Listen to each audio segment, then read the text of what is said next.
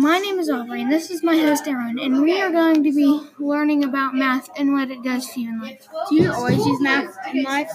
Well, I don't know, but you use it in shopping, baking, and all kinds of stuff. So you're saying that I have to use math while baking and shopping? Well, yes, because you need to know the exact measurements and the exact amount of money for shopping and baking and all different kinds of stuff.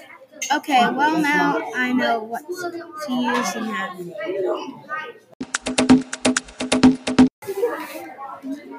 Hello again, this is Aubree. Still, we are now going to talk about math and gaming. Do we really need it in games as well? Yes, if you don't, then you don't have enough codes or programming for the players or the enemies to move properly.